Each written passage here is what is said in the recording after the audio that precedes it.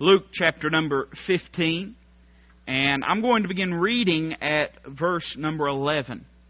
This story, probably, parable, most of you have heard very, very many times, but I want to focus on something that I don't think very many people do focus on, and I want to try to help you tonight. The Bible says in verse number 11 of Luke chapter 15, "And he said, A certain man had 2 sons. And the younger of them said to his father, Father, give me the portion of goods that falleth to me. And he divided unto them his living. Not many days after, the younger son gathered all together, and took his journey into a far country, and there wasted his substance with riotous living.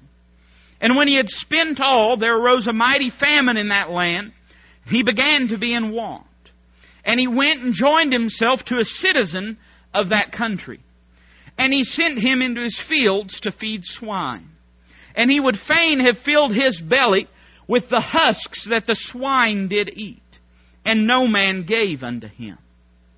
And when he came to himself, he said, How many hired servants of my father's have bread enough and to spare, and I perish with hunger? I will arise and go to my father, and will say unto him, Father, I have sinned against heaven and before thee, and am no more worthy to be called thy son. Make me as one of thy hired servants. And he arose and came to his father. But when he was yet a great way off, his father saw him, had compassion, and ran, and fell on his neck, and kissed him. And the son said unto him, Father, I have sinned against heaven, and in thy sight, and am no more worthy to be called thy son. But the father said to his servants, Bring forth the best robe, and put it on him. And put a ring on his hand, and shoes on his feet. And bring hither the fatted calf, and kill it. And let us eat and be merry. For this my son was dead, and is alive again. He was lost, and is found. And they began to be merry. Now his elder son was in the field. And as he came and drew nigh to the house, he heard music and dancing. And he called one of the servants, and asked what these things meant. And he said unto him, Thy brother is come, and thy father hath killed the fatted calf, because he hath received him safe and sound. And he was angry, and would not go in. Therefore came his father out, and entreated him. And he answering said to his father, Lo, these many years do I serve thee, neither transgressed I at any time thy commandment. And yet thou never gavest me a kid, that I might make merry with my friends. But as soon as this thy son was come, which hath devoured thy living with harlots, thou hast killed for him the fatted calf. And he said unto him, Son, thou art ever with me, and all that I have is thine. It was meet that we should make merry, and be glad. For this thy brother was dead, and is alive again, and was lost, and is found." Let's pray together this evening. Heavenly Father, please use your word, Father. Help me to get out of the way. Lord, I pray simply that I be a vessel to be used of you. Lord, you knew who would and would not be here tonight.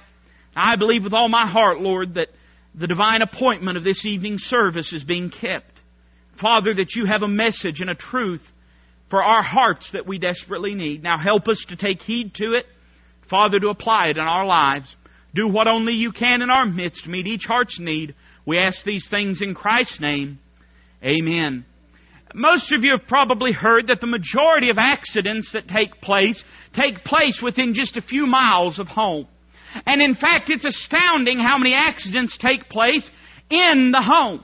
It's not uncommon for someone to be doing a little bit of work around the house, be up on a ladder and to fall off and hurt themselves, or be trying to rewire something. Us men, for some reason, when we find something dangerous and complicated, we say, let me crack that open like a seal breaking open a clam and dig around inside of it. Amen. And certainly there's probably been plenty of men that have been electrocuted trying to work on things they had no business trying to work on, it, things of that sort. And there's plenty of accidents and much danger that takes place at the home. Now, as we've read this passage, I'm sure most of our minds, just as mine does when it reads this passage, goes immediately to the young man that took his father's living, the substance, the inheritance that his father had given, and went off into a far land and squandered it away and lived in sin and lived in sensuality and carnality and blew everything that his father had given him. And we love the story of redemption about this young man coming home and finding that his father had not forgotten about him.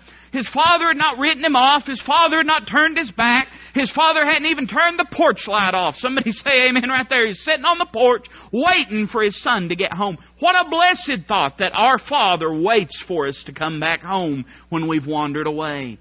But as we read this passage, very few people say anything about the other son. And I want to take just a few moments tonight, and I want to preach to you on the thought, close at home, but far at heart. You know, the sad truth is, in the Christian life, many times home can be a pretty dangerous place too. You say, preacher, what do you mean? I mean that this young man never wandered from his father's house. This older brother, he never went out into the depths of sin. And yet we find that there was a root of bitterness in his heart, and that he was far from God and distant in his relationship with his father, even though he had stayed at home. And let me put it as simply as I can. Do you know that you can get backslid even in church? You can get away from God even while you're serving God. You can get angry with God even when you're outwardly praising God. And the Lord said about the nation of Israel that this people draw nigh unto me with their lips, but their heart is far from me. And I believe there's a danger in staying at home. You say, preacher, are you saying we ought to get out in the world and live like sin? No, that's not what I'm saying. I'm saying we need to be careful and guarded about our relationship with the Lord, even when we are staying home in a spiritual sense. Even when we are staying in church, even when we are reading our Bible, even when we are regularly praying, even when we are serving God, we need to be conscious that there's still danger in those things.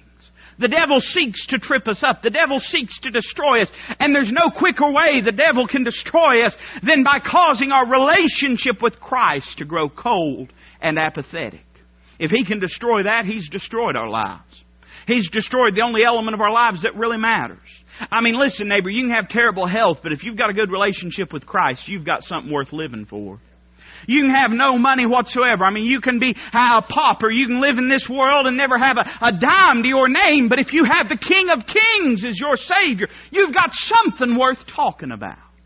But you can have all those things. If your relationship with Christ is in the ditch, you're a pauper in God's eyes. You've missed it. You've missed the boat.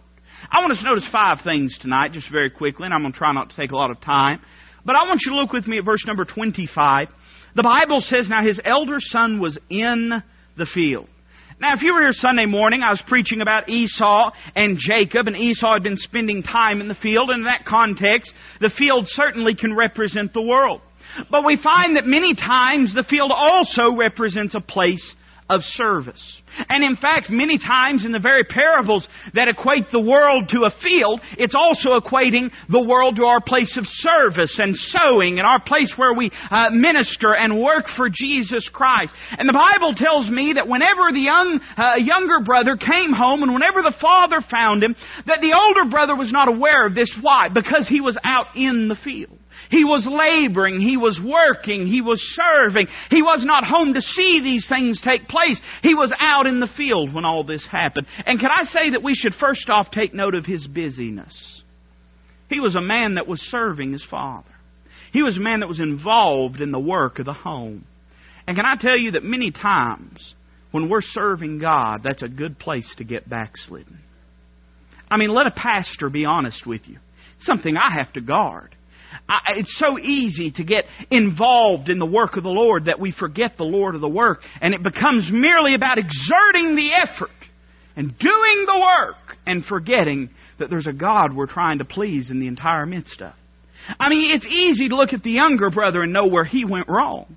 He went wrong when he left the father's house, but the older brother was there. But those that are serving God are not impervious to getting away from the Lord. In fact, you'll find if you study church, if you study various churches and various people in ministry, you'll find that it's actually a very present danger, and it's actually a very prevalent danger. There's lots of people that get so busy working in the field that they forget to sit at His feet. We see this in the story of Mary and Martha. There was one that was cumbered about with much care and was very busy. What she was doing was admirable. I mean, we need people to do that. And no doubt the Savior needed to eat. And yet we find that she put her service above her spirituality. Now you say, preacher, are you saying we ought not do nothing for the Lord? No, somebody had to tend the fields. But even the man tending the field needs to take time to tend his heart. And all of us need to do it. I don't care who we are. One of the greatest ways that we can get frustrated and bitter and angry with God and angry with those around us is to try to endeavor in the work of the Lord without knowing His will and without walking with Him in a daily way. I mean, it don't take long. It don't take long. I give you analogy after analogy of people that were busy in the work of God, but they allowed their spiritual walk to suffer. You won't stay busy in the work of God long if you're not tending to your spiritual walk. This man was in the field and he was working hard, and he was working for his father. But at the end of the day, we find whenever he responds to his father, it's in an attitude of arrogance and bitterness. Why? Something had happened in the field that had shifted his attitude. He got his eyes on the work and took them off of the Lord. This is a real present danger. We have to understand that what we're engaged in, church, is a spiritual effort and a spiritual battle. It's not merely a physical thing. We war not against flesh and blood, but against principalities and powers. And on we could go about the things that we battle against. But the weapons of our warfare are not carnal, but mighty. This is not a physical battle. We do a lot of physical work and energy, and we expel a lot of effort in what we're doing. But we need to understand this is a spiritual thing at the end of the day. It's all about our walk with Christ. We've got something posted up in our sound room, and I think it's a good thing that the chief responsibility of all of us is our spiritual walk with the Lord. We actually have it posted in our sound room that if you feel your spiritual walk suffering, it's time to find somebody else to turn the knobs on the soundboard. The last thing I want for Walridge, or for any church for that matter, is for people to build our ministry instead of our ministry to build people. And there's a real danger of taking advantage of people and not tending to their spiritual walks. Part of that is on a pastor in a church, but part of it's on the individual as well. We have to all guard our spiritual walks. Now you say, preacher, are you saying that it's a bad thing to serve God? No, not at all. Someone had to tend the fields. Someone had to cook supper for the Savior. But what does it say? The Bible says she hath chosen that better part. If we got a choice between the two, the main thing is sitting at His feet. I want you to notice we see His busyness, but I want you to notice the second thing. Look at verse 28. The Bible says, and he was angry and would not go in. Therefore came his father out and entreated him. I want you to notice first off His busyness, but I want you to notice His bitterness. He had a hatred for his brother. Can I give you something to guard yourself against? And listen, this is a Wednesday night crowd, but that's why I think we need this most. I mean, the Wednesday night crowd is typically your most faithful group of people. It's the people that are engaged in the service and the laboring and the working. And I think we all need this. Sometimes it's easy to get frustrated at those that aren't having a part. You know that? Why was he so angry at his brother? He was angry at his brother, Ralph, because for all those years he had served his father. And here comes his brother waltzing in wanting forgiveness. And the father forgives him. That's the very definition of bitterness. When we'd rather see someone get what we consider their just deserts than see him grow closer to the Savior. He was angry. That older brother would have been happier if that younger brother just stayed off into the far land and stayed away from the Lord. What was he really so angry about, though? He said, you've never killed for me a fatted calf. You've never given me a kid so that I can make merry and so that I can do these things. I want you to notice not only his bitterness, but I want you to notice his brashness. You know what he's really saying? He was really saying, how come nobody's paying attention to me? That's what he's saying. Isn't that true? I mean, he's saying that, right, Brother Charlie? I mean, he's saying, here, you're making a big fuss over this one that's gone astray. And I've been toiling and working, and I get no party.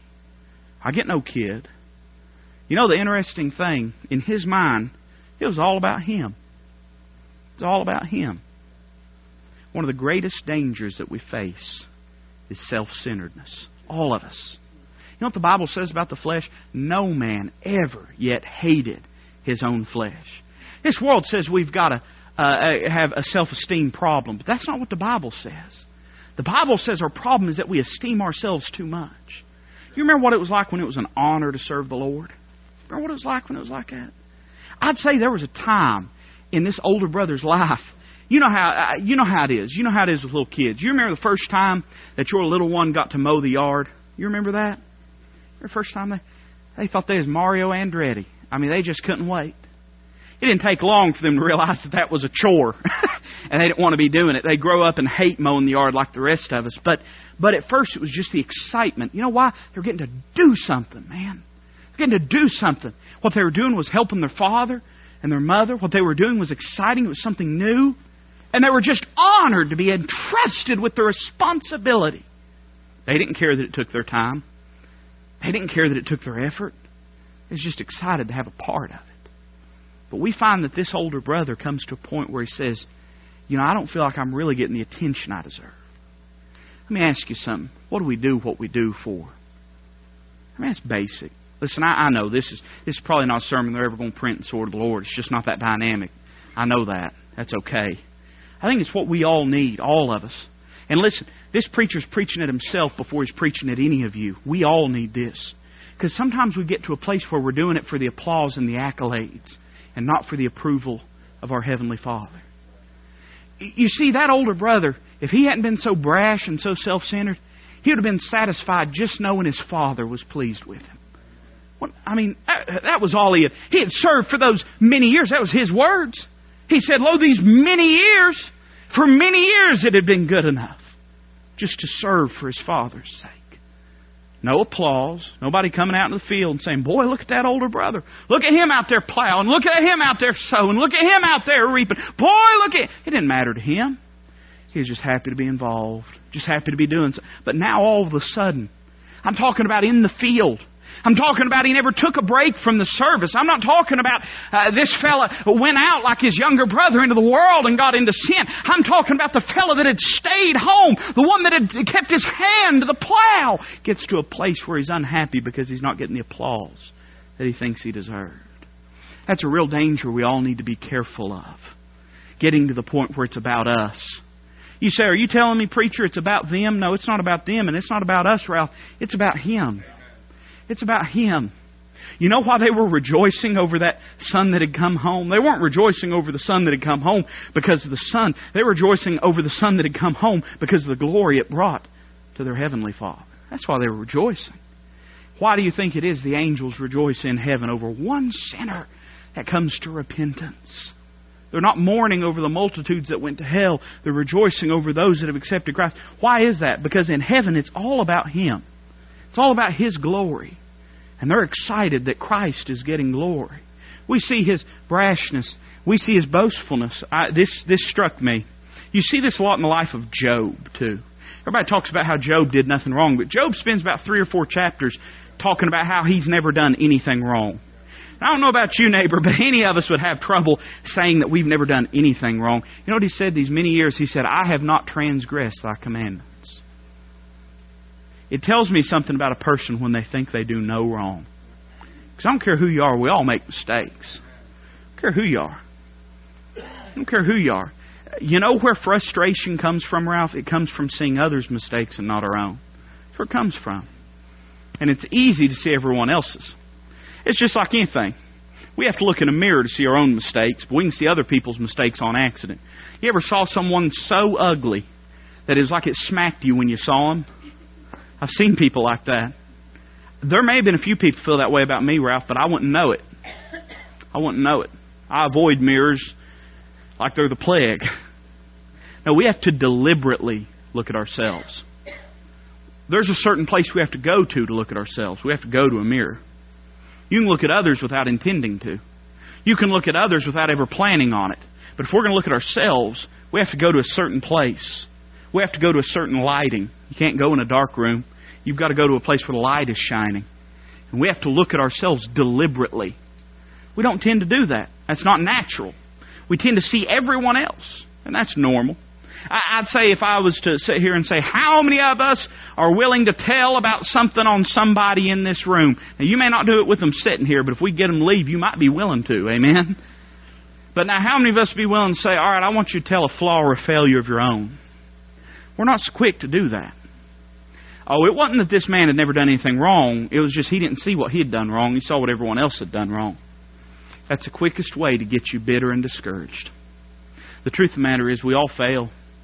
If you're looking for a place with perfect people, you're just going to have to die to get there. Because you ain't going to find it on this earth. People with flaws and failures. People that make mistakes. They may not make the mistakes that you make.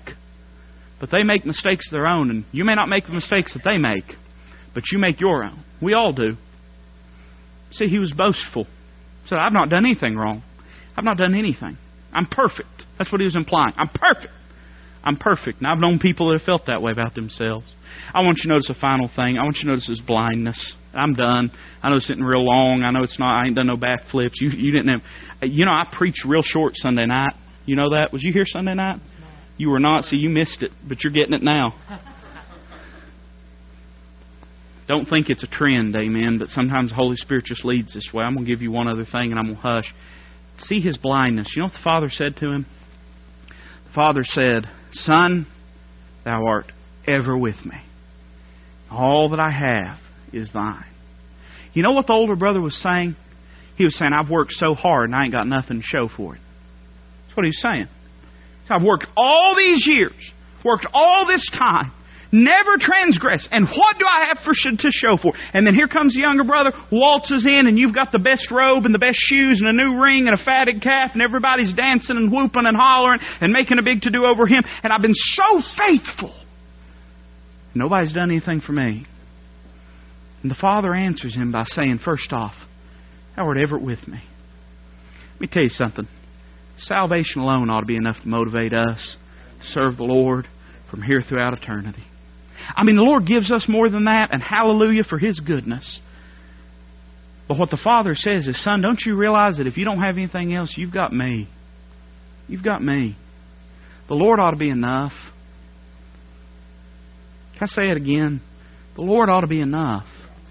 He ought to be enough. We get a lot of other things. That's how the Lord works. He's good to us, Ralph. He gives us a lot of things we don't deserve. But let me tell you something. If it's not about the Lord, you won't do anything for God. And if it's about anything else, you won't do anything for long. It's got to be about Him, and He's got to be enough. Thou art ever with me. But it goes a little further, and He says, and all that I have is thine. See, the problem was this. The problem was that the elder son, what he really wanted was recognition and independence. He wanted people to look at him and say he was somebody. And he wanted to control his own life. And you say, why do you believe that, preacher? I believe that because he couldn't even see all the things God had done for and given him. Couldn't even see. You know why? Because he hadn't entered into them yet. See, one of these days that daddy was going to die, and then he was going to get his share. But what he couldn't see was that the relationship he had with his father was so much greater than anything he'd ever get. He couldn't appreciate it. You know, the sad truth is this. So many of us miss out on the blessings that God has given us because of bad motives, bad attitudes, bad situations, whatever it might be. I preached on Sunday morning about Esau and Jacob giving up the spiritual blessings that God's given us for just a moment of sin, just a moment. And that moment doesn't have to be an outward, ugly, evident sin. Sometimes it can be getting in the flesh for a moment. Losing our temper for a moment. Acting ugly just for a moment. Being prideful just for a moment. Whatever it may be. And we miss out on that blessing that God's given us. He was blind to all that God has given him. You know, the Bible says that some people can get so far that they're blind and they've forgotten that they've been washed from their old sins. You know, sometimes I think it's time, Red. Sometimes it's time for us to just look at ourselves and say, am I really doing all I could? And if I'm not, what does it say about what I believe the value of Jesus Christ is worth? That I've got to have more than Him to do something for Him. That ought to be enough. And you know, these dangers, Ralph, they don't come way out in the far land. That's not what the younger brother dealt with. He didn't deal with any of those things out in the far land. Oh, he dealt with carnality, and he dealt with the flesh, and he dealt with open sin and rampant sin, and it brought him down to the very bottom of the hog pen. He dealt with all those things. But he didn't deal with these other temptations. No, these are unique to staying at home. Those of us that stay close to the Lord, that serve the Lord, that try to stay in and stay in the midst of it, these are things we're tempted with. These are things this preacher's tempted with. These are things that those involved get tempted with. And we better learn to guard against them. Or we might come to a place where even when someone comes home, we're not even happy about it anymore. I've met people like that in my life before. You tell them so-and-so got saved. Good. Good. It's like you was telling them you vacuumed their car out for them. Good. Good. They'd probably be a little more excited about that. I don't know. But I don't know. Sometimes the Word of God just has to do the preaching, Red. And the Holy Spirit just has to do the cutting. I don't have anything else to say. I just think we need to be careful about these things that are so close to home and such a danger to our lives.